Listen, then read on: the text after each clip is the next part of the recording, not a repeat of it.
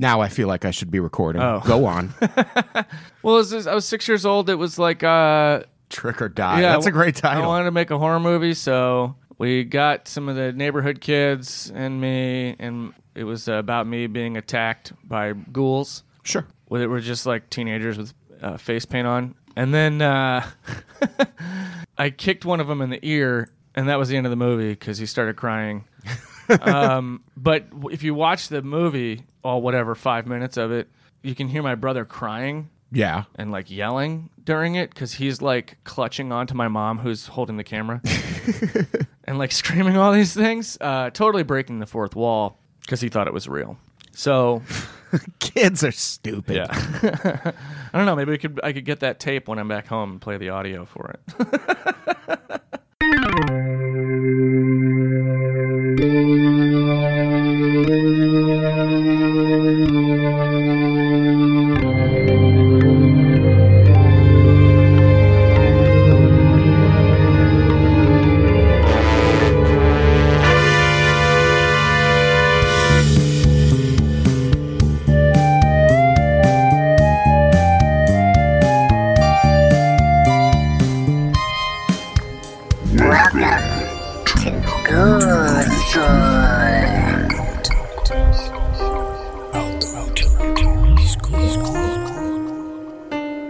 We're starting right now, Andy. I'm trying to think of like a cool pun, because we've got class deceased for when we're done, which is class deceased is pretty great. Which is just, yeah, it's beautiful. I can't think of one for when we start.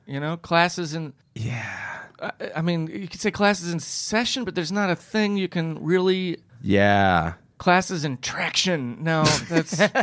Doesn't really work. Sometimes that's all of our podcasts. Sometimes in those EC comics, you read the EC comics. You can tell when they're stretching for a pun. You can tell when they're reaching for it. Oh yeah. They're like a case. It was I got nothing right now. But like they'll try to think of something for burglary, and they're like vulgarity or whatever, and it's just it doesn't work. It's not scary enough. We certainly don't want to be that. No. So I should have thought, this is yet another thing I should have come up with by now. What else do they say when class is in session? Is there another term? I mean, is it... Take your seats. It's time for the heads will roll call. Heads will roll call. Take your seats would be, I mean, look, I'm not moving forward until we have a thing for that. We have to think of something. Man. Troll call is good. All right. We're going with troll call for now. Troll call. Troll call, everybody. Andy Sell here. Adam Todd Brown here. Not everything can be a spooky pun. Hi, Adam. Hey, Andy. How's it going? Pretty good. I'm excited about this. I'm really excited about this. This is the first episode of Ghoul School. I am Andy Sell. I'm Adam Todd Brown. I don't know where the kids are getting their podcasts these days. I don't know either. I remember when I was just put them on iTunes and hope for the best. When I was a kid, we had to find our podcasts in the woods. Exactly. We had to listen to them scrambled. Well, this is the first episode of Ghoul School.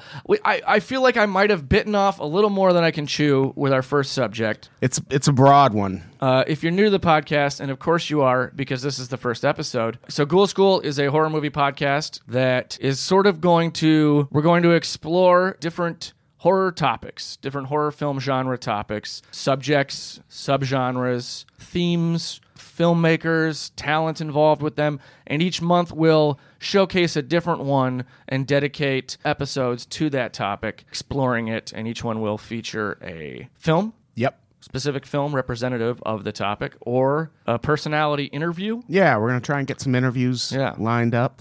We're going to do some things. We're going to do a lot. You're going to learn some things about horror movies. Yes. We have chosen the topic of found footage horror. And that... Yeah, it's easy to forget how many found footage movies there have been since the past 15, 16 years. And in a relatively... 15, 16 years. And it's like a short amount of time to get into this. It's a weird thing where a lot of people are kind of already over it, but it's still so new. Like there's still so much more people could do with it, I imagine. There often is that thing where something new comes along and the purists kind of poo-poo it, kind of treat it with some scorn and derision. Like rap music, for example. Yeah, or I mean, even in the horror community, you know, when slasher movies came around, there was a lot of people being like, well, I like my horror elegant and classy, and not all this blood and gore, blah. Yeah. You know, I mean, even the new school, I guess the American new wave of horror, some would call it, that ran from like the late 60s up until the early 80s of filmmakers like Carpenter, Romero, Hooper, Craven, those guys. When that stuff started coming along, it was like, well, horror should be the haunting and only the haunting. And, you know, the remakes get it, J-horror got it. And now it's the found footage happens to be the thing that everybody is treating like it's an affront to our classic sensibilities. Right. And that sucks. It does, because there's a lot of really great found footage. There is. But because of that scorn, there's not a lot of scholarly work on it. For this podcast, I'm doing a lot of research, and It's like reality shows, the exact same thing. There's not a lot of really well thought out. Like you find like gossip, spoilers, like recaps, things like that about reality shows.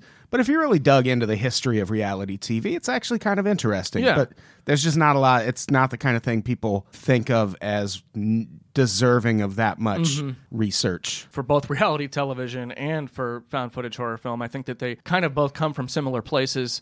I think people see both of them as kind of a shortcut. Yeah. Or like a cheap path to accomplishing something. Exactly. The roots are very much in amateur artistic endeavors and sort of this democratization of the access to the tools to make these things. It's sort of the way bloggers get treated, maybe. Oh, yeah, where for it's sure. like, oh, you're not a real journalist. You just write on a website. Like, Yeah. You're not a real filmmaker. You just run around the woods with a camcorder. Right. Anytime you kind of remove a thing from the seat of power that holds it, you know, you kind of break down the hierarchy and the elitism of something a little bit, you're going to get this kind of scorn and derision. And look, there is some trash out there. Oh, yeah, of course. Don't get me wrong. There is some garbage. Some really bad found footage movies. There really are. But... And Apollo 18 is not one of them, but that's a topic for another day. I told you not to do that. Anybody looking to host a podcast? You can do a lot with it, and because of that, and because it's relatively new, and because of this weird attitude, there's not a lot of scholarly work on it, so research is difficult. Yeah. Also, I have this thing with research where I tend to go down some rabbit holes. I will follow some threads down. I was telling you earlier, it's like I'm Ant-Man, and I get smaller and smaller and smaller with my focus until I'm at risk of getting lost in the subatomic world. And then I kind of every now and then snap myself out of a particular thread and look at the big picture, and it overwhelms me, and I shut down and have to play Overwatch for a few minutes. That's kind of where I am with this. And also, found footage, for all those reasons and this reason, it's difficult to research. It's not just a subgenre. It's not just a theme. It's not just a collection of subjects. It is its own format. Right. And it's not just a horror format. There's a lot of really great found footage movies that just aren't horror related at all. Yeah, there are found footage science fiction, found footage action movies, found footage dramas. There's a really great one called Snow on the Bluff, which is about a drug dealer in Atlanta, and it's just him documenting his day. Oh, wow. And it's amazing. Yeah. Awesome. I will at Check some it point out. see that. Yeah. And for future subjects, you know, I feel like I'll be doing more book reading, more article reading, more of that, things of that nature for research. But there's not a lot of that for this, so it was a whole lot of Google, whole lot of Wikipedia, some podcast listening, and here we are. I'm gonna try to make sense of this. For this first episode, we're gonna be covering kind of the history of found footage, basically before it was found footage, right, leading up to basically the Blair Witch Project, which was a game changer. Sure was. Yeah. That was a big movie. That is not the film we're going to focus on in this episode. Yeah, because it's technically, it's not the first, no, obviously. It's not the first. And there's some disagreements about what the first is and about what even qualifies as found footage. Right. Which is another thing that made the research component a little difficult, because you get into these arguments about minutia and traits and characteristics and what technically is a found footage film. I'm going to go, we'll start by talking about what is found footage. According to Wikipedia, found footage is a fictional film subgenre in which all or a substantial part of the work is presented as if it were discovered film or video recordings. The events on screen are typically seen through the camera of one or more of the characters involved, often accompanied by their real-time, off-camera commentary. That's Wikipedia. That's pretty broad. Yeah, it's broad, but it's pretty accurate. It's pretty accurate. In fact, I would say it's a little more specific than the website Found Footage Critic. There's a handful of websites devoted to found footage film reviews and academia, I guess. Yeah. FoundFootageCritic.com is the one that I found that kind of has the most to offer. Sort of takes it really seriously. They have a podcast. One of the people behind this website has a podcast called the Found Footage Files. That's very good. They kind of break it down without giving it a very specific definition. They talk about certain elements of found footage, and they break it down to subgenres within the subgenre: first-person perspective style, mockumentary, aka pseudo-documentary style, and we'll get into that as well. News footage style, surveillance footage style, or I guess are the four main styles of it. Yeah, that sounds about right. Yeah, there's some characteristics for diegetic versus non-diegetic music and sound, inclusion of editing techniques. Sometimes we'll take a found footage movie and make it into a pseudo-documentary, which they still consider found footage. So it's a lot. Now, the term found footage originally was used to classify a method of appropriation of existing film for artistic purposes. It was born in the artistic movements inspired by Picasso's found object work, which was first exemplified in his 1912 piece, Still Life with Chair Caning, which he pasted a printed image of a chair caning onto a painting. Sounds pretty mundane and simple by our standards, but was pretty revolutionary. Yeah, at the time. I can imagine. And then folks like the I guess Dadaists and Surrealists, including Marcel Duchamp, who I have the same birthday as, by the way. Very nice. Took this idea and ran with it, and he began a series of what's known as ready-mades. If you've heard of the ready-mades, it's basically just standard, unaltered objects presented in an artistic fashion. His most famous one probably being Fountain, which is just a urinal turned on its side. That was in 1917. So this stuff, imagine being that guy in 1917 who's like, no, you don't understand. I've got it. This is what art is. And people go, yeah. People are like, well, I guess. I guess so. Sure, Russia's whatever's going on over there. There's fucking war everywhere. Why not? My cousin came home yesterday missing half his face. Now, eventually, this kind of using found objects as art sort of became incorporated into documentary filmmaking. You see that with Ken Burns. More recently, folks like Adam Curtis, who made this great documentary called Hypernormalization. He does these really long political, social commentary docs that like connect really disparate things. It's very fascinating. Then you have mockumentaries and pseudo docs like Orson Welles' F for Fake, and then artistic collage films, which were experimental and avant-garde through filmmakers like Bruce Conner, Chick Strand, Martin Arnold, Craig Baldwin. So that's kind of where the term found footage came from. Sure. It does not in any way address what we're talking about today. Yeah. I think people have come to associate found footage more with the techniques in the movies than just what its most basic thing. It's just what it sounds like. We found this tape in the fucking woods and made a movie out of it. Mm-hmm. It wasn't intended to be a movie. Now it's a movie. Yeah, this was delivered to the police anonymously or whatever. So yeah, we're talking about found footage exactly as a genre of horror, and it's there's a lot. There sure is. I could not find a definitive answer on when the first time the term found footage was used to describe this kind of a film. I would imagine it was Blair Witch Project. Can't say for sure. Yeah, that's definitely the first place I heard it. Unlike other genres or subgenres, it's not defined by tropes or themes solely, but by technique and format. It is considered a subgenre or even a genre unto itself. I don't know if I would, because it's all about the presentation. The only thematic requirement is an implication that the footage was discovered by a third party after filming. Now, that's basically, that's how I look at it. That's the Wikipedia definition. Yeah, there's always going to be, at the beginning of pretty much any found footage movie, that initial screen of text that tells you or the text crawl. Where this was found. Yeah. Now, I guess if you want to examine found footage's place in the horror genre, you have to trace its lineage. Now, to trace its lineage, we have to come at it from a few different angles. To know how it became a part of horror storytelling, we have to look at how the format came to be used as a storytelling tool in general. We have to mark technological advancements and social events and things like that, cultural trends.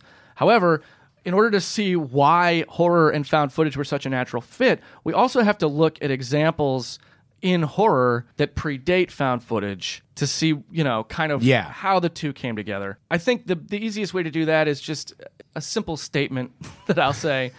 Horror film has long been linked to the oral tradition of expressing morals or providing cautionary messages through scary stories. Duh. This is not a new idea. You watch any documentary about horror films or listen to any podcast about horror films or read any book about horror films, and someone will mention, it's German folk tales or old village folk tales that a parent would tell a child to keep their kids out of the woods because there's a scary monster out there, and really it's just to serve the purpose of keeping them home and keeping them safe. Basically, the monster becomes a metaphor for just the dangers of the world at large. To me, found footage is interesting because it's sort of like you tell the kid that story, there's a monster out in the woods every night. Eventually that kid gets old enough to go, I don't believe you. Right. That's bullshit. And the parent says, oh no, it's real. I've seen it. Yeah. To me, the found footage genre is basically horror saying to the world, oh no, it's real. I've seen it. Right. Here it is. Yeah. I think that found footage in a lot of ways is sort of the purest continuation of that oral tradition, of the campfire story, of the implication that this thing is real. I mean, it's magical realism. You take a weird thing, you put it in a scenario that feels real to you, and it heightens that effect. Yeah, I would agree with that. The non-film roots of found footage are fucking legion, man. As I said, we have things like folklore, oral tradition, campfire stories. Beyond that, you have the old good-natured pranks people used to play on each other. Snipe hunts. Did you ever go on a snipe hunt when you were a kid? No. Do you know what a snipe hunt is? I do not. I don't know. Look, I did a lot of going down rabbit holes. I did not go down the snipe hunt rabbit hole, but I did have a babysitter. My mom used to take care of us when she was out of town. And one night, like around midnight, she wakes us up and she's like, "Oh, the snipes are out. The snipes are out. You want to go on a hunt?" And we're, my brother and I are half awake. So she gets these little animal nose mask things that we'd gotten from some fast food place in a Happy Meal or something. Yeah. Puts those on us, puts makeup on us, gives us pillowcases, and then sends us out into the backyard to hunt snipes. Snipes are not real. I mean, right. That's the idea. They're this mythical creature. I mean, maybe there is an actual creature called What a if snipe. she was I'm really not a seeing zoologist. snipes? Well, then I question my mother's judgment for letting her take care of us. But she had a good laugh. I mean, there's stuff like that. A little more serious than that. It's undeniable, and I don't want to get too much into this aspect of it. You cannot separate the found footage tradition and its roots from hoaxes. Sure. Even the films that we, Blair Witch Project, Cannibal Holocaust, the films that we recognize as sort of the proto-found footage movies, there's a lot of the hoax element in there. Right. And I don't want to get too much into it because I do want to do an episode on Ghost Watch at some point, and I want to save all this stuff Watch for is amazing. Ghost Watch is so... I just rewatched it yesterday. Yeah, it's so good. It's so incredible. So I want to do a full episode because I know that there are people that are going to say it's not found footage. I would defend that it is found footage. Yeah, I would call it's as much found footage as, is it WNF? WNUF Halloween special. There are people that would argue that the idea of the format is different since Ghost Watch was broadcast live when it was first broadcast, and WNUF is on that videotape, and there's an implication that it's from 1987. I would say, though, that Ghost Watch is a found footage film where you're finding the footage as you watch it. Yeah. That might be too Ghost Watch was for the some BBC people. trying to terrify all of England. And they fucking did. Boy, did they. Yeah. So I would love to do a full episode on Ghost Watch. Yeah. And I'll go more into the hoax stuff there. But the first hoax that I could find, the earliest recorded example of a hoax is the drummer of Tedworth in 1661, and it was a poltergeist manifestation hoax. So even the first recorded hoax was horror.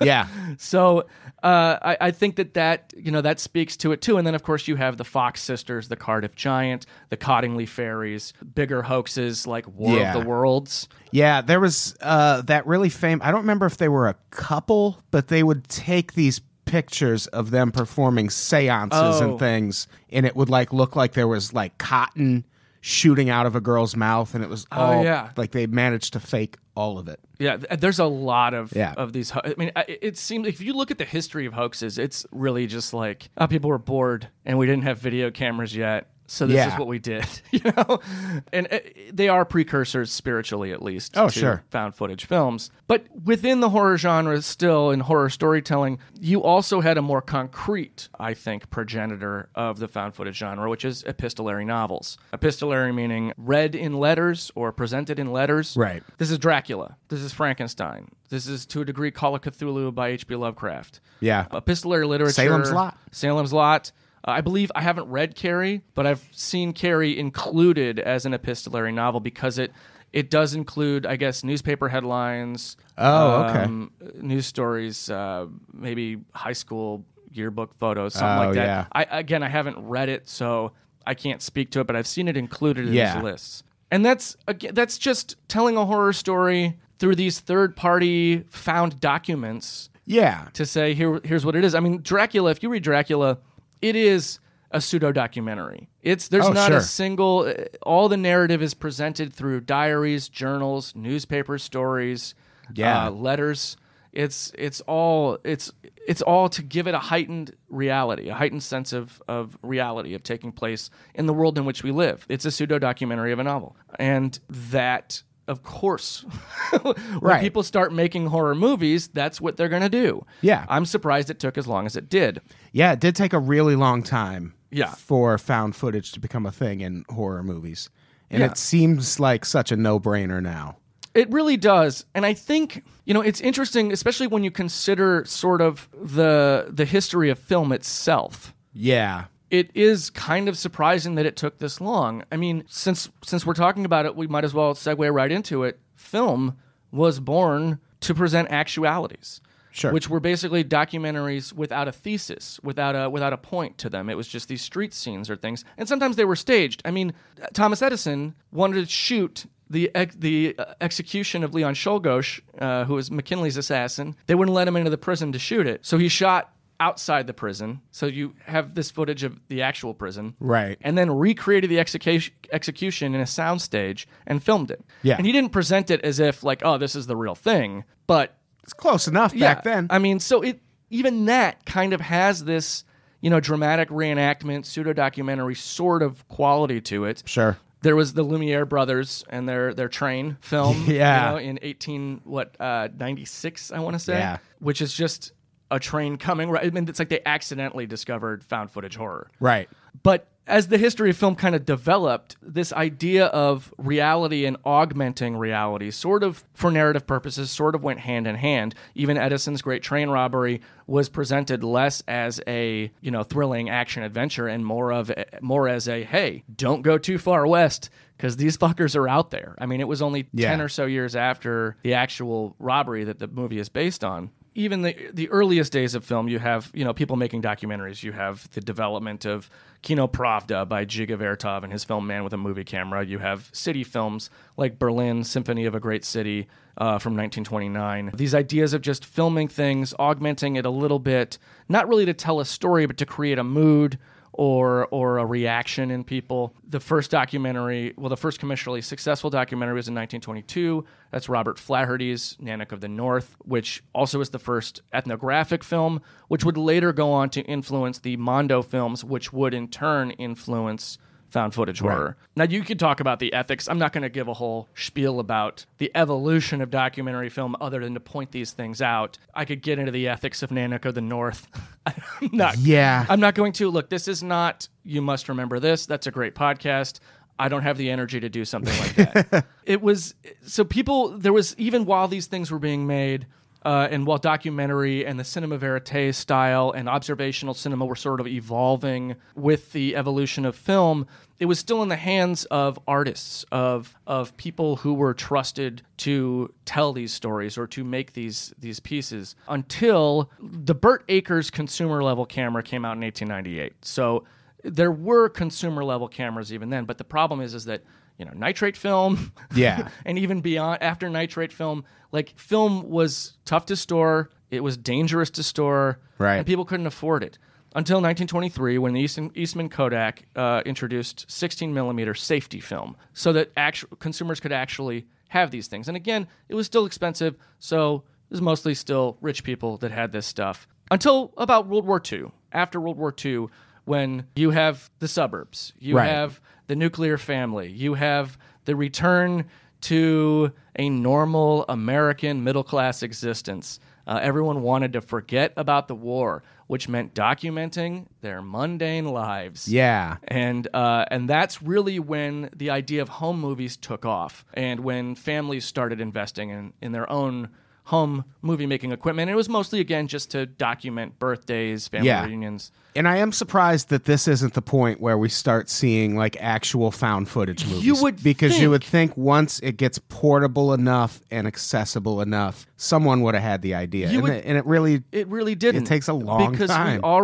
you would think that this would be the point, because we still already had, all of these other examples of hoaxes, urban legends, epistolary horror novels, all of these things that you would think somebody's going to do something here. You know? And you didn't. Film itself evolved as a result. In Italy, you had the Italian neorealism movement, which began in 1943. Vittorio De Sica being the most famous filmmaker of that movement, with Umberto D and Bicycle Thieves. There was also Jean Renoir doing some realism things, and Satyajit Ray with his Apu trilogy. And these films kind of, were also a post-war response, but not in the same way of Americans making home movies. These were films that showcased the sort of the torture of a working class existence. Right. And they heavily featured quotidian, of daily activities, of the mundane, of sort of the daily slog, in a less celebratory sense than American consumer home movies did. Somewhere in the middle here,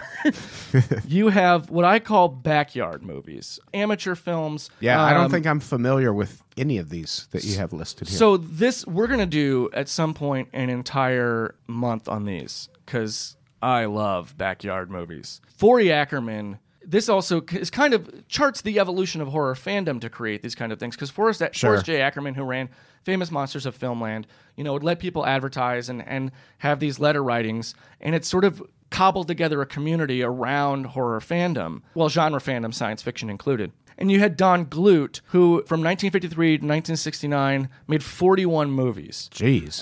And they were all like Spider-Man and like these little kind of like piecemeal like horror and comic booky things in his backyard with friends. That's the kind of thing that was going on when horror fans got a hold of this home movie equipment. They started making these sort of things. You had, I don't know if you've ever seen Equinox. I don't think so. Well, Equinox was another one of these movies from 1970. I believe it was shot before then, but it was released in 70 when producer Jack Harris got a hold of it, paid them to add some stuff, and even it's interesting because then there's a lot of these moments in history where this kind of thing happens. Like you get the Spookies later on, and Evil Dead to some extent. Sorry, I'm going down another rabbit hole here, but this was in 1970. Equinox is great as a historical document because the people that went on to make it, that made it, went on to found ILM. Dennis Murin. Oh wow. Jim Danforth, Dave Allen. These people that went on to kind of be amazing figures in genre filmmaking.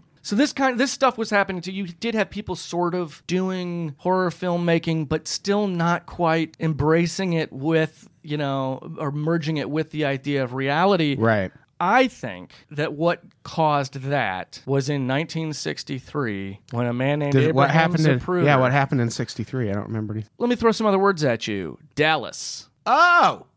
J.R. Ewing, right? Yeah. Who shot J.R.?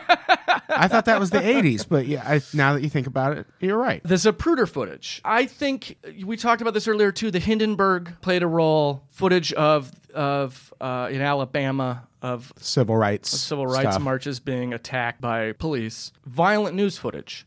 Footage of tragedies.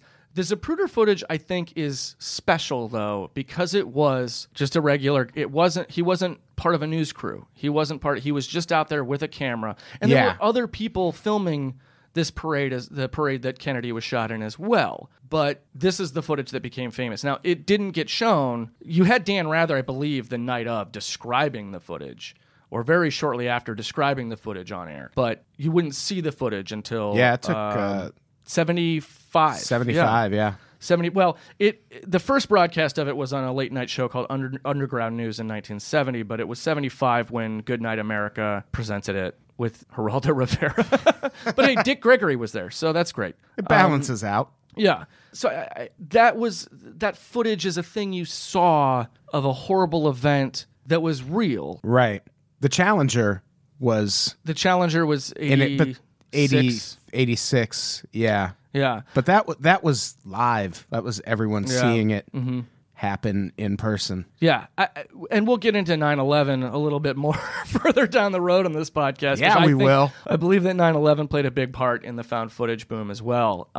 Yeah, I can see that. So these things are all going on. You also have the Patterson, I don't want to downplay this, the Patterson-Gimlin footage from 1967, which is the famous Bigfoot film, yeah. Which, whether hoax or not, you can't deny everyone saw that film. Everyone has seen it. Like, you can see it in your head right now. Yeah, yeah. It's the most famous image of Bigfoot. Right. And it's found footage. You know, that's the idea of it. So these are things that I believe influenced it, but it still hasn't happened yet. Right. You know? We're in the 1970s now, and it still hasn't happened. Which is insane. It is insane. It is insane because you have these things, these technological advancements, putting these tools in the hands of amateur filmmakers who don't have expertise or experience or money.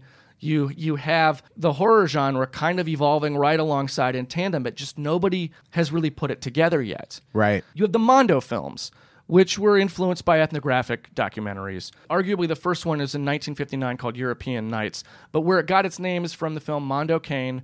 I know I'm not pronouncing that in the correct Italian. It means, dog of the world or international dog. Yeah. This was 1962, and now the Mondo films are shockumentaries. They're exploitative, ethnographic films, usually not entirely documentarian, right. Ethically speaking. They were exploitation. They were drugs and sex and violence. Yeah. But it wasn't until 1980 that somebody would actually take that and marry it to the idea of found footage. Ruggero Deodato's Cannibal Holocaust. Right.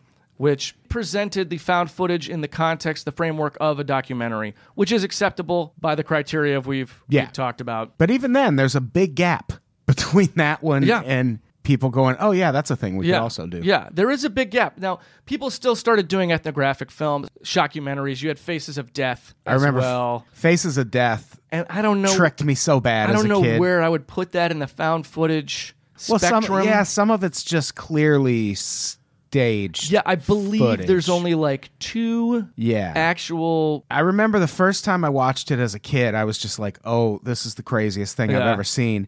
And then the second time I watched it, probably closer to my teens, I was like, they're getting some really good camera angles in that surveillance room. What's going on? Yeah. Well, hey, that's a dead giveaway. It's interesting. We'll get into that a little bit more later too, but it's interesting to me how, like, in regular filmmaking, the very things that are used to suspend your disbelief in like a regular format narrative film actually undermines that goal when you're watching found footage. Yeah. If it looks too good, you don't believe it. Right. You have to kind of see the seams. So Cannibal Holocaust, 1980. I don't want to talk too much about Cannibal Holocaust because whether or not it was the first proper found footage film or pseudo-documentary with a found footage component, there's a million podcasts about Cannibal Holocaust. There's books on it. There's articles on it. The most famous for the animal torture scenes and the myth, I don't know if it's true, that Ruggero Deodato was taken to trial for murder and had to produce one of his actors in the flesh to say, look, I didn't kill anybody. Yeah. There is that story. I don't know how true it is. It's one of those myths that just kind of makes the whole thing more fun. By Deodato's own accounts, he was influenced by graphic news footage of the Red Brigade attacks in Italy. So there is a marriage. You can see the influence into found footage there. He was fined. The movie was banned. I mean, I'm not going to claim to be an expert on the Italian legal system, but the story doesn't wash for me that he was that he was actually arrested and then on trial and then produced one of his actors. It seems like you could have just phoned up that actor at the police station. Yeah, right. Like, hey, it doesn't come down here and sort this out for me quick. It doesn't add up. He was fined for animal cruelty, and the film was banned for 3 years in its native country. It has been banned in 40 countries overall, including the UK, until 2001. Again, it's a very controversial film. There's a lot about it. I remember the first time I saw it was at a midnight screening. I walked out of it. Couldn't handle the animal stuff. Actually, it was the rape scene that I walked out of. That was when I was It's a brutal movie. I'm done. Yeah. It's notorious. I don't have a lot to say about it other than it sort of got the ball rolling here. Right. And even after that, honestly, it would be a while before we would have the next example. Yeah. Which is what I consider to be the first purely found footage film. I think you're right. Which we've come to as our feature for this episode is UFO abduction. Right. 1989. 1989, baby. So predates and even then there's this and then the Blair Witch is another 10 years. Yeah. That's insane. You had Ghost Watch in 92. Well, yeah. And you had the remake of this in 98. And was the last broadcast right before Blair Witch? Yeah, it was also 98. Although, people do like to say, well, Blair Witch ripped off Last Broadcast, or Blair Witch was influenced by UFO abduction, or whatever. Blair Witch, from what I understand, they started developing it in 93. So it took a while for them. So they might not have been influenced by these other things. I've not heard anything about whether or not Eduardo Sanchez and Daniel Myrick have even seen UFO abduction. But I want to talk about UFO abduction. Let's talk about it. Because the whole thing for me to do this podcast is I like to find the things that nobody knows about and say, holy shit, look at this. Yeah. UFO abduction, I watched it this is the first time I had seen it today. I don't know how it wouldn't be considered the first actual found footage movie. Right, They stick very, very close to this is just a dude walking around carrying a camera and you're seeing everything that's happening. Yeah. And what kind of, I think, influenced its making, I kind of glazed over this, the further advancement of the technology in the late 70s with, the mid 70s with Betamax and VHS, the cameras and the separate portable VCRs that were initially used for news cameras. But then they started making consumer ends of those in the 80s. Sony put them out. Panasonic put them out. And even in 86 when these things were happening, it's like these films the equipment's out there. Right. Why does it take so long to make one? But in 1989, Dean Aliotto made it with UFO abduction. The McPherson tape. There's a whole lot to parse out there too, because the family people refer to the UFO abduction as the McPherson tape often. Right. The family in UFO abduction is not called the McPhersons. They're called... Yeah, how did it come to be called the McPherson tape? So in the remake, the family is called the McPhersons. And from what I understand, that's the first time that the film, that name was used in this, I guess, series. I don't know if someone just started calling it the McPherson tape before. Yeah. And then Dean Aliotto just said, well, they're calling it the McPherson tape, so let's name this family the McPhersons. I don't know. Yeah, that's weird. It's the history of this movie is very strange. It's pretty fascinating. And people can watch it on YouTube, by the way. It is available on YouTube. Since the title is UFO abduction, you got to kind of sort through some stuff. The version on YouTube is weird in that it ends. It ends and then restarts. Then it restarts. Yeah. I don't know if they did that to avoid having it deleted or it could be getting a cease and desist or not, for good or ill. It's a very short movie. It's under an hour. It's very short. The Van Heeses is the family. Well, I like the Ring of McPherson better too. Yeah, it is. It is a better name. Yeah. Van Hees, come on. That's too much. It's too much. The Van Hees tapes? No. Get out of here. I'm not calling it that. No. Change your name. So what happened was in 1989, and I believe the seed for this was planted in more probably 88. Dean Aliotto, filmmaker, was 25. He was about to turn 25, and his heroes were Orson Welles and Spielberg and people like that. And he had dropped out of 2 film schools, and he wanted to make his first film by the age of 25, like his heroes did. Yeah. And it was very important to him. Problem is, he dropped out of 2 film schools and didn't have a lot of money. So he convinced a friend to throw in $6,500. Literally, that's the budget of this movie. Yeah. $6,500. And he decided that wasn't enough to shoot it on film, but hey, we got home video. Right. So he came up with this movie. What happened was, apparently he was flying home to San Francisco, where he's from, and he was flying back to San Francisco, and he was looking out the plane window, and he imagined, as the plane was rising up, that he was being abducted by aliens and was seeing the Earth for the last time. Oh, wow. And that kind of basically became his idea for this film. And he decided he wanted to do War of the Worlds with home video. He liked the idea of 10 Little Indians, of seeing these people sort of falling prey one by one in real time. Yeah. All that, like his obsession with Close Encounters of the Third Kind and Whitley Strieber's Communion, all kind of came together for him to form this idea, to develop this film. He got improv actors. He didn't have any aspirations beyond getting enough money to do a second movie. Now, I got a lot of this information from himself by listening to the Found Footage Files episode where they did an interview with him, because there's not a lot of information on this film online. Yeah. And a lot of it is conflicting. So what happened to him was that he was embarrassed by the found footage angle. To him, it was just a gimmick. It was just a way to make it for cheap. He didn't really... Wow. But for being embarrassed by it, he really did make it work. Yeah, he definitely did. He did a lot of things to kind of control the environment. I mean, he himself filmed it so that he could direct from behind the camera. Yeah. A lot of these things that are tropes now in found footage for narrative reasons, power going out and the Right. camera becoming a light source, Or setting the camera down and setting not the turning camera it down, off. not turning it off, having a reason for filming. These Right. are all narrative devices in found footage now. But for him, they weren't just a narrative device. It was just practicality. It was he Yeah. has to have these things in the narrative to make this movie the way he wants to. And it almost goes too much in the reality angle, because he's really doing a great job of capturing what videos that people shot back then were like. It was like people were just so fascinated with having a video camera. Like, there's a scene at the beginning where this guy is just scrolling back and forth over his food. Yeah.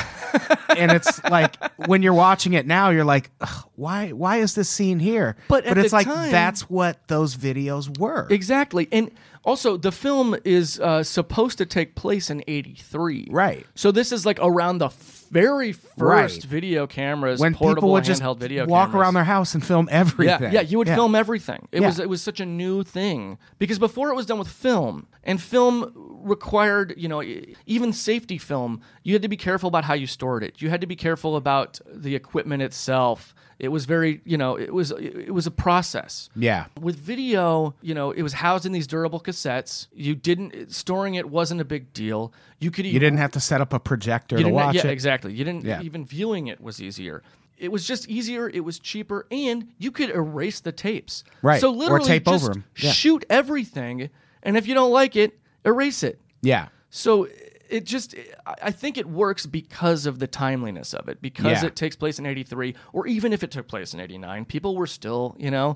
fascinated with this shit. So you literally filmed anything. Yeah, exactly. Nowadays, I watch a found footage movie and I'm like, I don't give a shit if you're making a documentary, put the fucking camera down. Yeah. But this guy, it's like, of course he's of going course to he's film gonna film literally everything. everything. And yeah, it became a way for him to do some interesting things. The trope-wise, characters arguing, improv, the justification for filming, and a lot of other things. He started out with a 20-page breakdown of scenes. Basically, just had a blueprint with 3 items having to happen in each scene. Gave that to his actors, and then it went on from there. He would have a headset on that he would cue from. Like if he needed someone to come in from outside, he'd have an AD outside with a walkie, and from his headset he'd be like, okay, send so and so in. Oh, nice. Away from the camera, and Yeah. then they'd come in. He could control the intensities of the performances. This is really interesting to me. He controlled the intensities of the performances he was getting from the other actors by becoming more intense himself, which is just, wow. I mean, it's such a simple acting thing. Yeah. But to be doing that as a director while filming and a performer in the scene, Yeah. it's very interesting. Do we ever see him on camera? I don't think you do. Yeah. I don't think you do, because he doesn't do the thing that a lot of found footage movies start out with, which is like where they're looking guy in into the the mirror. lens, or they're scrubbing Yeah. the lens, or they're shooting in the mirror. Yeah. There's none of that. So I don't think you ever see him.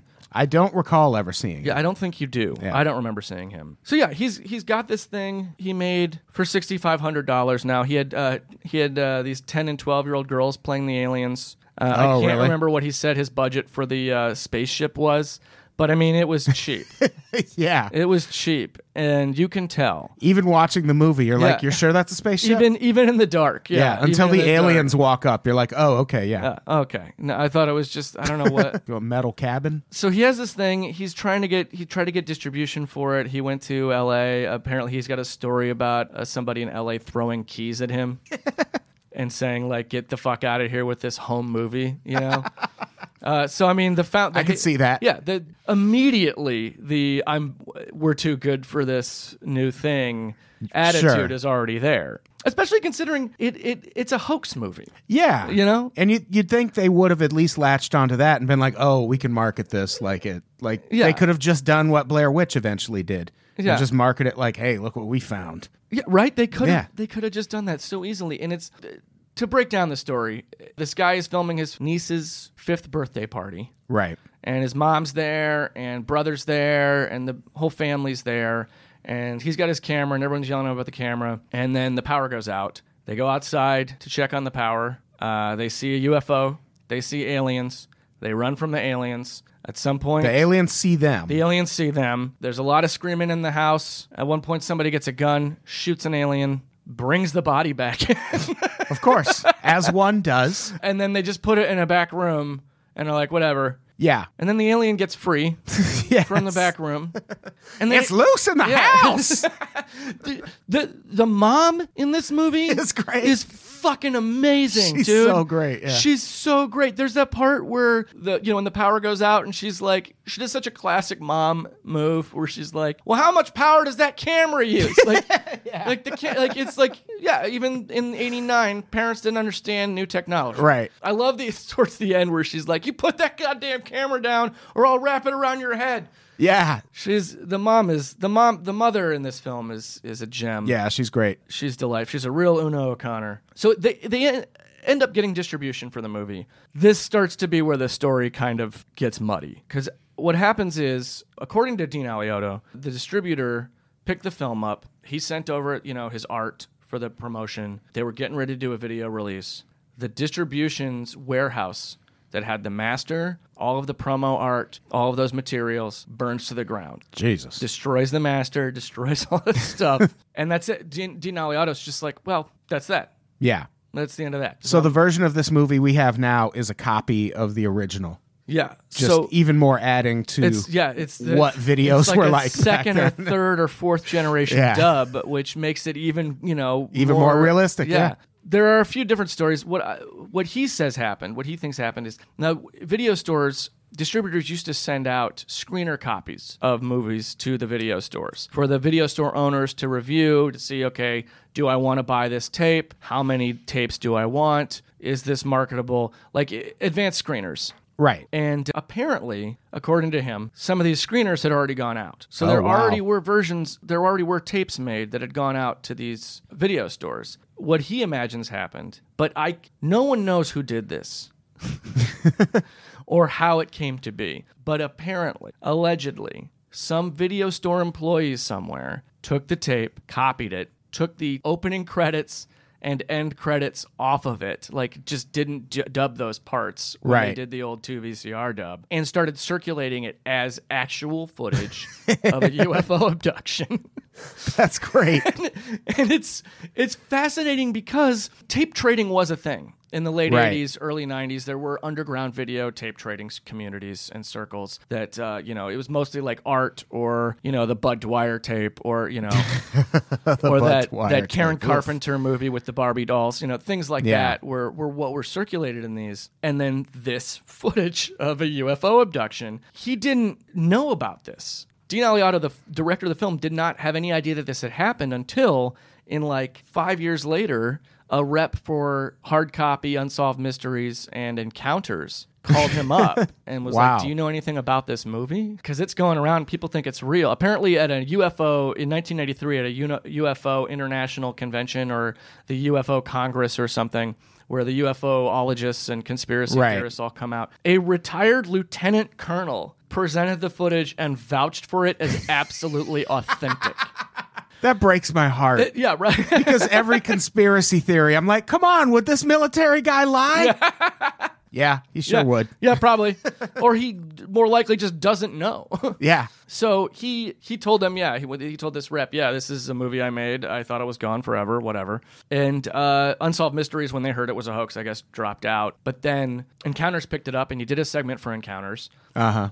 Later on, he was working for Stephen J. Cannell, the famous TV producer, Right. mogul. And I guess someone asked him to see it, showed it to him and said, I know somewhere we can take this. Took the Encounters clip to Dick Clark Productions. And Dick Clark Productions gave them $1.5 million to make it in Canada. Oh, wow. So he did a remake of it. Originally, it was supposed to be for Showtime, but then it went to UPN. So they went up to Canada, I guess Vancouver probably, maybe Toronto. I imagine more... Probably Vancouver. I don't know. Yeah, Vancouver is where the industry is. And it takes place in Minnesota. Like the remake takes place in Minnesota. So Yeah, I haven't seen the remake. So it's also sort of like the accents aren't too far off, Yeah. I mean, they are Canadian as fuck when you watch it. Like they're like, oh, sorry. And then go back to the host. It's great. So it went to UPN, but while they were up there filming, also, by the way, it has Emmanuel Shariki. Oh, wow. From Entourage is in it. I was thinking you were going to go Lewis. No. Which would have been amazing. That would have been crazy. Yeah.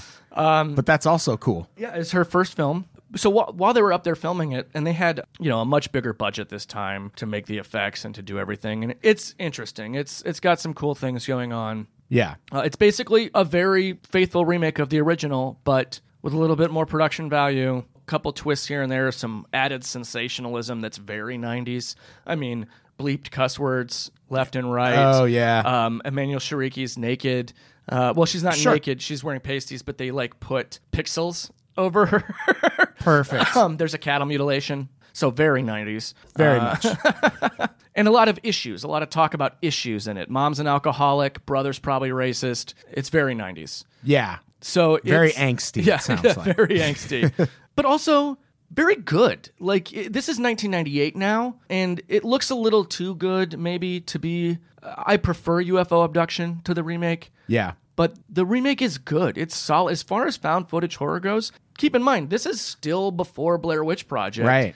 And I think it may have aired before Last Broadcast was released. So it's still a prototype. First. Yeah. It's still first. And it really works, all things considered. It doesn't work as well as the original. But so yeah, while they're shooting this, in Canada, UPN has a regime change. They fire everybody.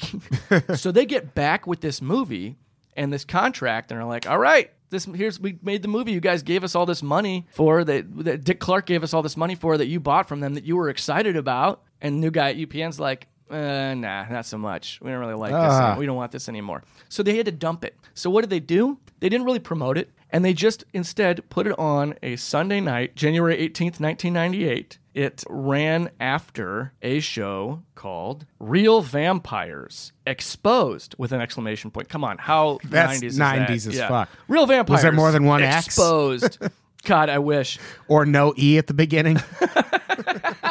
Real Vampires, too hot for UPN. And also January 18th, they would have been running up against some playoff football there probably too. Yeah, so Bad time. They just dump it. They Yeah. just put it on, and it's after this show, Real Vampires, which is one of those shows that treats vampires like they're real. Like they have experts on. It's one of those Yeah. well, I don't know, was this guy a vampire? You tell me. They're treating vampires like they might be real. So then immediately after that is this show called Alien Abduction Incident in Lake County. that does not have a disclaimer about being fake at the beginning. Nice. It starts off with one of those scrolls of these people went missing. Do you Yeah. have any information? Is it real? You Yeah, they decide give you a for fucking yourself. number to call at the end. Oh, yeah. They give you a number to call at the end. So people who are watching this Real Vampire show or even just tuning in, maybe the football game's at halftime or whatever, so they tune in and they miss whatever the beginning is and they just Yeah. see something they've never seen before, which is a found footage horror movie on fucking TV with curse words bleeped out, nudity pixelated. Nudity. So it's like, well, this is real Yeah. because they bleeped out the curse words. Obviously. Yeah. I mean, that wasn't a staple of scripted television yet. No, you know? for sure. So it was that added to the confusion because UPN just didn't give a shit about it. And so they didn't bother promoting it. So nobody knew what it was. So this thing is just on there. Everyone thinks it's real. And then, a legend is born. Right. People start calling in. At the end of the remake, they show still photos of everybody. And it's like if you have the information about the whereabouts of these people, contact the producers, and then there's a number. Right. And then it ends with a still photo of the little girl. That's what you see on America's Most Wanted. Right. That's exactly. what you see on the evening news when someone goes missing. Like, it's the school photo of this little girl. So all of this stuff, and of course then there's credits, like directed by and alien played by. But if you didn't see that, Right. of course you're going to watch this thing and be like, holy shit, did they just show me actual UFO abduction? And then this only adds more to the weird confusion about this. Now, the first film was supposedly released. I found a couple notes that it was released by Axiom Productions. Yeah. The only Axiom that I can find online was founded in 97. And they produced Half Nelson and all these others. I can't find this other Axiom company. Yeah. So I don't know if they originally had the rights to UFO and they're the ones that burned down. Dean Aliato's theory, by the way, is that the warehouse fire was arson for insurance money. Perfect. That's what he thinks. I don't know if there's anything that can be substantiated by He's that. probably right. He's probably right. Yeah. But this remake now then draws attention to the earlier film, which I think is why it started being referred to as the McPherson tape. Yeah, that makes sense. Because now this just compounds those conspiracy theories more. Now there are people who think that this remake is a government cover-up. Yes. There are people who believe that Dean Aliato is a government agent. I love this so much. Hired, Go on. Hired to claim that he made the first movie and then direct this second movie to confuse everybody, to throw everybody off, to discredit the original tape because that lieutenant colonel vouched for it. That's amazing. It's amazing. And what's really fascinating to me about all this is that because it's difficult to find any actual information about the distribution, about the release, about how the tape made its rounds, where there are copies, the companies involved, it's all very vague. So it's like, what if? That's so great. What if this is true? Oh my God.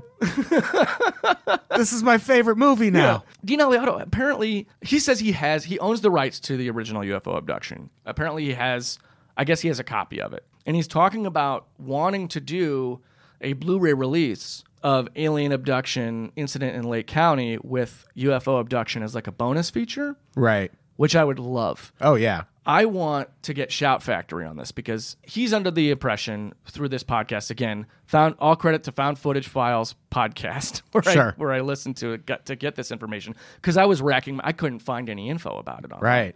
Apparently he thinks that Dick Clark Productions still has the rights, the home video distribution rights, which he believes means Shout Factory has those rights. If we can get a Scream Factory Blu-ray release of Alien Abduction Incident in Lake County, I would be magical. Yeah, that would be pretty great. That would be amazing. Especially if it had the actual alien abduction footage on it, too, like you mentioned. The real footage that the first movie was based on. Right. I mean, again, the film isn't great. Yeah, it moves slow. It moves a little slow, but again, that's that Italian neorealism quotidian thing that like this is the banality of life and we have to show that or people don't think this is real, you know? Exactly. There's a lot of moments where it's just dark. Yeah. My favorite is at the end they sit down to play Go Fish. Yeah. Which is in the remake, by the way. They kept that beat. Oh, really? Yeah, they kept them sitting down to play Go Fish. You know, the effects there's not a lot of effects. There's implied effects. There's the woman's, screaming about they're in her head. which I Yeah. really liked. That was creepy. Yeah. I thought that worked. They keep telling her to open the door. It ends with the camera left on its side, Yeah. and then the reveal, which is, I think, works. It's creepy to me. It works better in the original than in the remake. In the remake, they make the aliens wave, and it's weird. Yeah, that's strange. The other thing is the remake is interspersed with these interviews. Oh. There's a sheriff interview in it. There's an interview with an anthropologist. There's an interview with a musician. And then there's an interview with a horror filmmaker named Damian Hawkins, who's actually played by Dean Aliato, the director, Oh, wow. saying, this is absolutely not fake. if this was a hoax, I would have been the one to do it, which is a nice little winky, Yeah.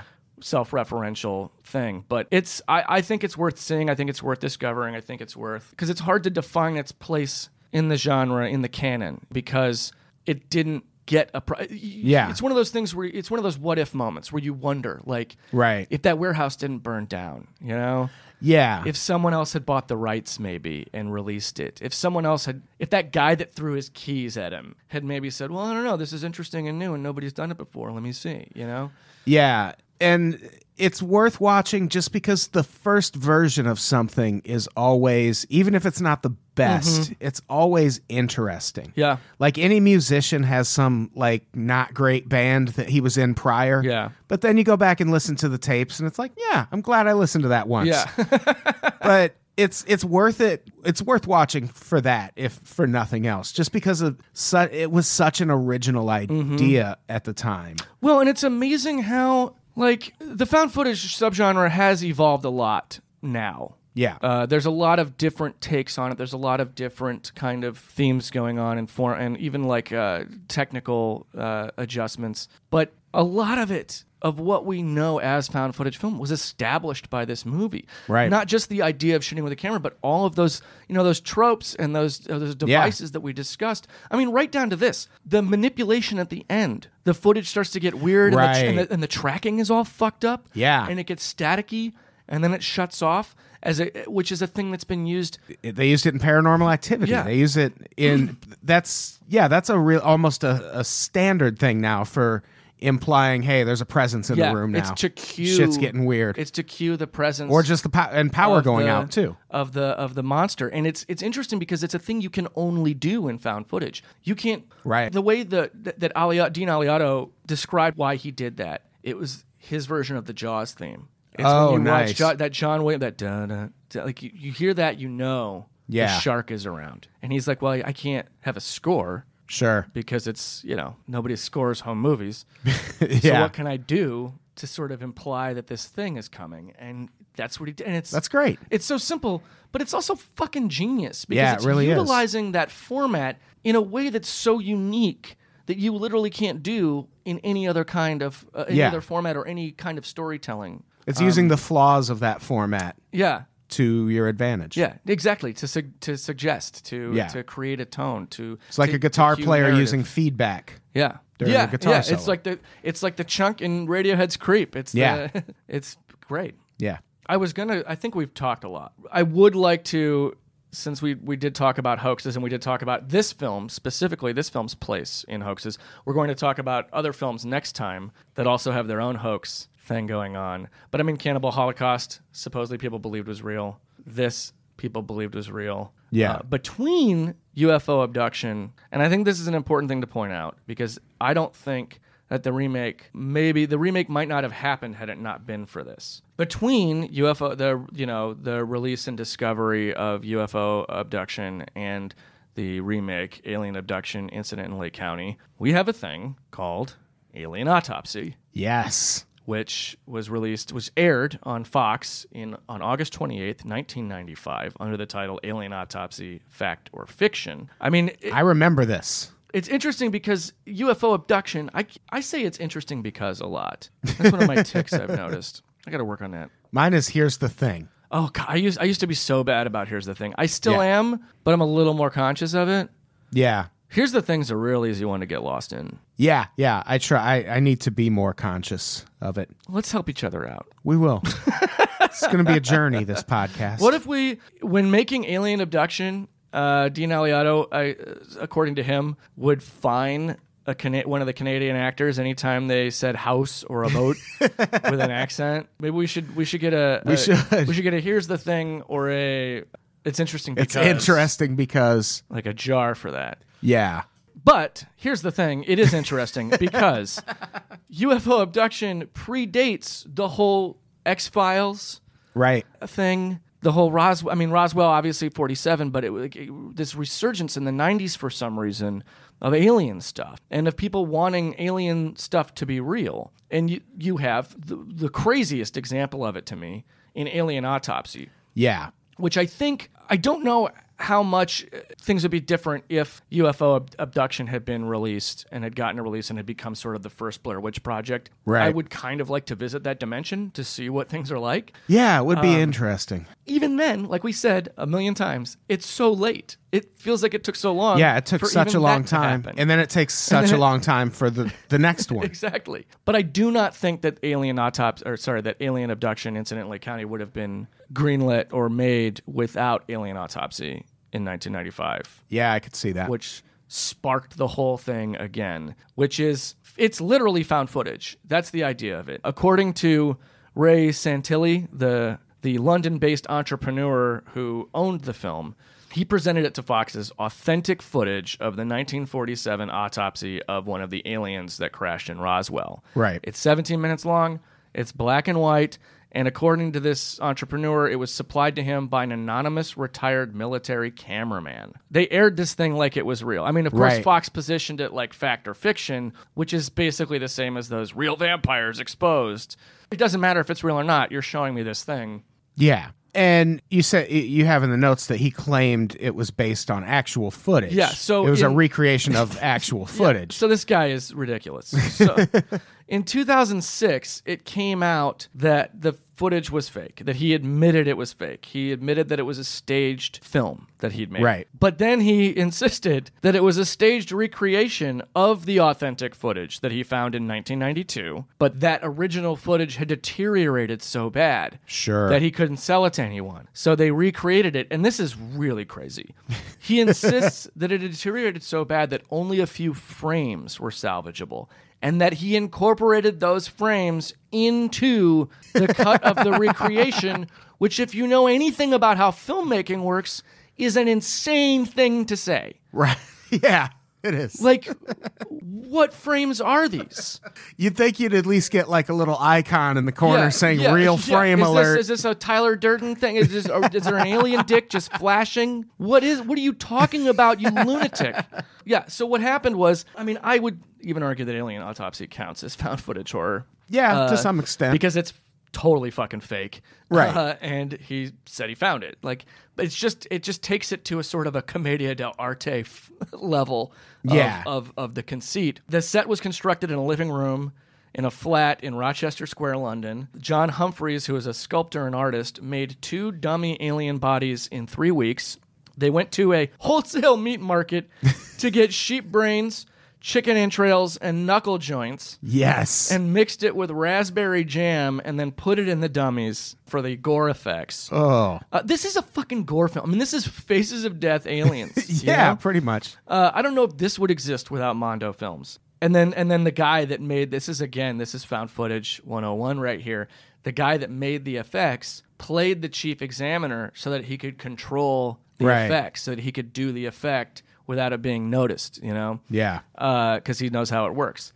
I love that. I love that, like, skeleton crew approach to stuff. Yeah, that's great. After filming, this is how dedicated they were to the hoax. After filming, they cut the dummies up into tiny pieces and put them in random trash bins around London. And they also admitted that the cameraman that they interviewed to say that, I guess this cameraman so many years later is so distraught by what he shot and gave to them. They admitted that he was just a homeless guy they found in L.A. and took him to a motel and paid him to interview. Nice. So there you have, like, hoax, horror, fucking found footage, like, all in one thing. And I think, we don't talk about Alien Autopsy anymore. It never gets mentioned with the genre, and I just wanted to make sure that it had a place in the discussion. Yeah, people should remember it. Because I think it... Did you watch it, by the way, when it aired? Oh, yeah. Oh, yeah. Hell yeah, me too. I was so fucking stoked. excited. I was so stoked. I wanted to believe it was real. Yeah. I mean, that alien looks genuinely creepy. Oh, yeah. Lying there dead, like, just looks so creepy. I do think that we owe Alien Autopsy at least a little bit of attention. Because, Oh, yeah, for sure. according to Dean Aliato, I keep saying that because I got this all. There's no book written about this movie. Maybe we'll write it. Exactly. J.J. Abrams, one of J.J. Abrams' producers, Brian Barnes, I guess, asked in like the 2000s at some point, asked Dean Aliato for a copy of Alien Abduction, and he sent it to him. And then they made Cloverfield. Oh, shit. So I don't know if this was like, and he doesn't accuse or anything. He just says, I don't know, they made Cloverfield and it's kind of similar. Yeah, it is, especially the shaky camera. The shaky camera like, work. Running with the camera. The constant commentary. Yeah. The fact that it starts at a party. Yeah. The fact that characters yell at each other. I mean, again, by then, those are all staples of found footage, so it doesn't... Right. It's hard to parse out, but... I mean, I would like to think that without Alien Abduction, Incident in Lake County, we wouldn't have quite what we have now. And that without Alien Autopsy, we wouldn't have that. And that these are both the natural sort of progression of technology and culture and the way we tell stories all kind of evolving in tandem, but never quite touching fully until 1989 in a film that no one will see. It's just it's a fascinating piece of genre history to me. Yeah. And I want a Blu-ray of it. Yeah. I'm surprised that hasn't happened yet, but Yeah. maybe this will be the podcast that This will be the one that does it. start the movement. Hashtag UFO abduction at Chet's. I would be all for that. That'd be great. So yeah, that's the first episode. That's what we've got. I was going to go further on, but I feel like we're good here. Yeah, I think this is a good stopping point. This is a good stopping point. Like we've got Alien Abduction, Yeah. which takes us to 1998. Yeah, it takes us to 98, and the big one Yeah, is, the big one is coming. Yeah. We probably won't talk too much about it. Because again, it's like I want to cover the sort of the smaller gems, the things that maybe don't get. I mean, they probably don't have as influential a place in the history, but I feel like we can cover the history of these things and sort of touch on the big watershed things, but then also pay attention to some of the stuff that we didn't know about, you know? Like Apollo 18. Like Apollo 18. You're going to make me talk about that movie, aren't you? The only one thing I love about it is it's one of the last found footage movies I remember where the people making it really stuck to no, it's found footage. No, Oh, that's right. actually They really... happened. There's like a producer, there's an interview where he's like adamant that it's real. You just can't do that anymore. And it's like, we know they're actors. You can look them up on IMDb. It's with the internet. I mean, Blair Witch happened at that very specific time where the internet was just sophisticated enough to get the word out about something. Yeah, it but was not controlled enough to have all the facts. Yeah, it was just sophisticated enough for people to fall for it. Yeah, at that point. Exactly. Like people weren't using it to investigate shit. No. It was just, oh, look what I found on the internet. Holy shit. Yeah. So I think this was a really good episode. Yeah. Very informative. I learned a lot of things. I want to watch the remake of this. I didn't get a chance to watch it. The remake is good. It's on YouTube, but it's one of those ones where it's in parts to avoid being deleted. I want to see a good quality version of it because I want to know how much of it is obscured intentionally and how much of it is just like, well, fuck, it's YouTube. I can't see anything. Yeah. I mean, the cattle mutilation especially, I want to know like how how in depth they got with that. The remake is good. It's solid. It's in some ways it's an improvement. In other ways, it just fails to capture that urgency and that weirdness of the original. What did you watch this week? Well, I watched besides UFO abduction. I watched Before I Wake. Oh, did you watch it? I haven't seen it yet. Here's the thing. I swear I saw that movie like a year ago. Really? Like watching it, I definitely remember a marketing campaign. There was definitely a marketing campaign. It got pulled. Right, but I swear I saw it. Wow. I don't know how, but I swear I saw that movie. Like I remembered, like it all felt very familiar. You remember Sinbad playing a genie.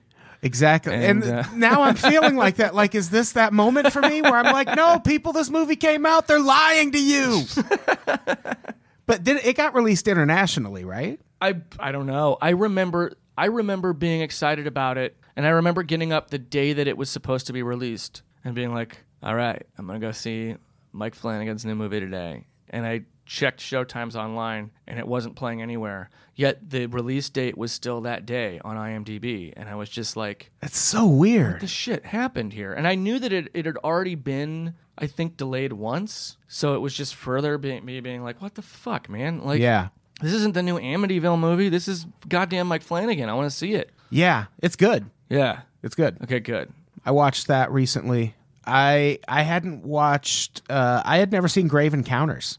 Oh, really? Yeah, so I watched Grave Encounters for the first time the I other really night. like Grave Encounters. Yeah, it's really good. I like that it takes on like the Zach Baggins ghost hunter type. Yeah.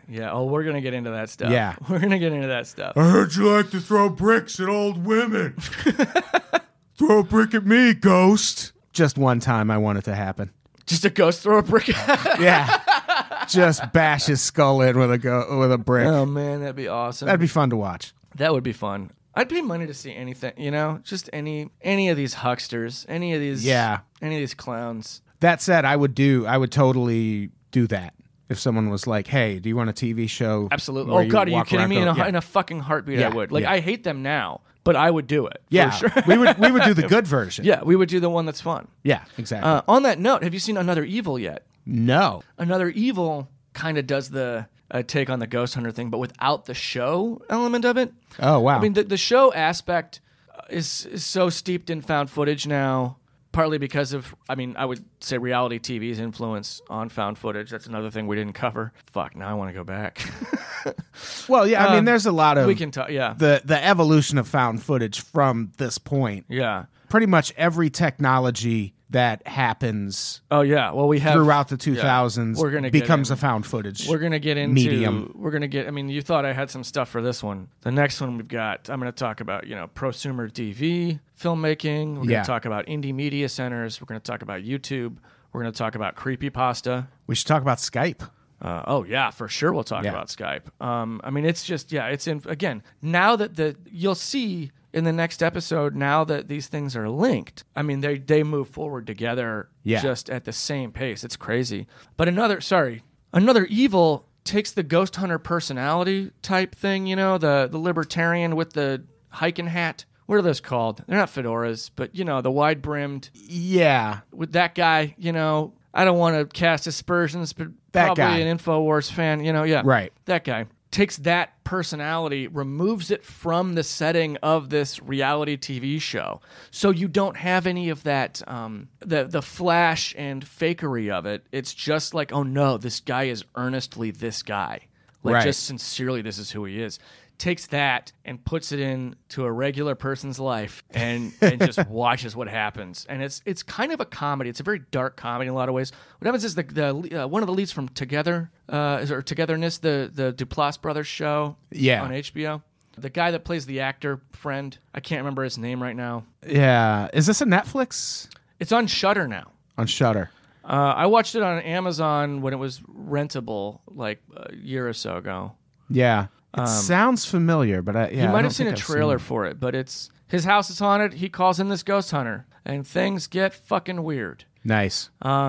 It's great. It's just great. Another Evil that's what I would recommend right now if you like to see the ghost hunter thing, but without the TV show component of it. Yeah. It's very interesting. But yeah, I love Grave Encounters. I like Grave Encounters 2 a lot. Oh, I didn't even know there was Not a sequel. nearly as much as the first one, but they're good. There's a lot of good. This is the thing. There's a lot of good found footage There's movies. a lot of good found footage horror, and as it evolves, people are finding new things to do with it. Yeah. And people, will obviously say, oh, well, there's a lot of bad found footage. Well, Yeah, there's just a lot of bad movies. There's a lot of bad everything. Yeah, Have you been outside? Yeah. There's a lot of bad oxygen molecules. Everything's bad right now. Yeah.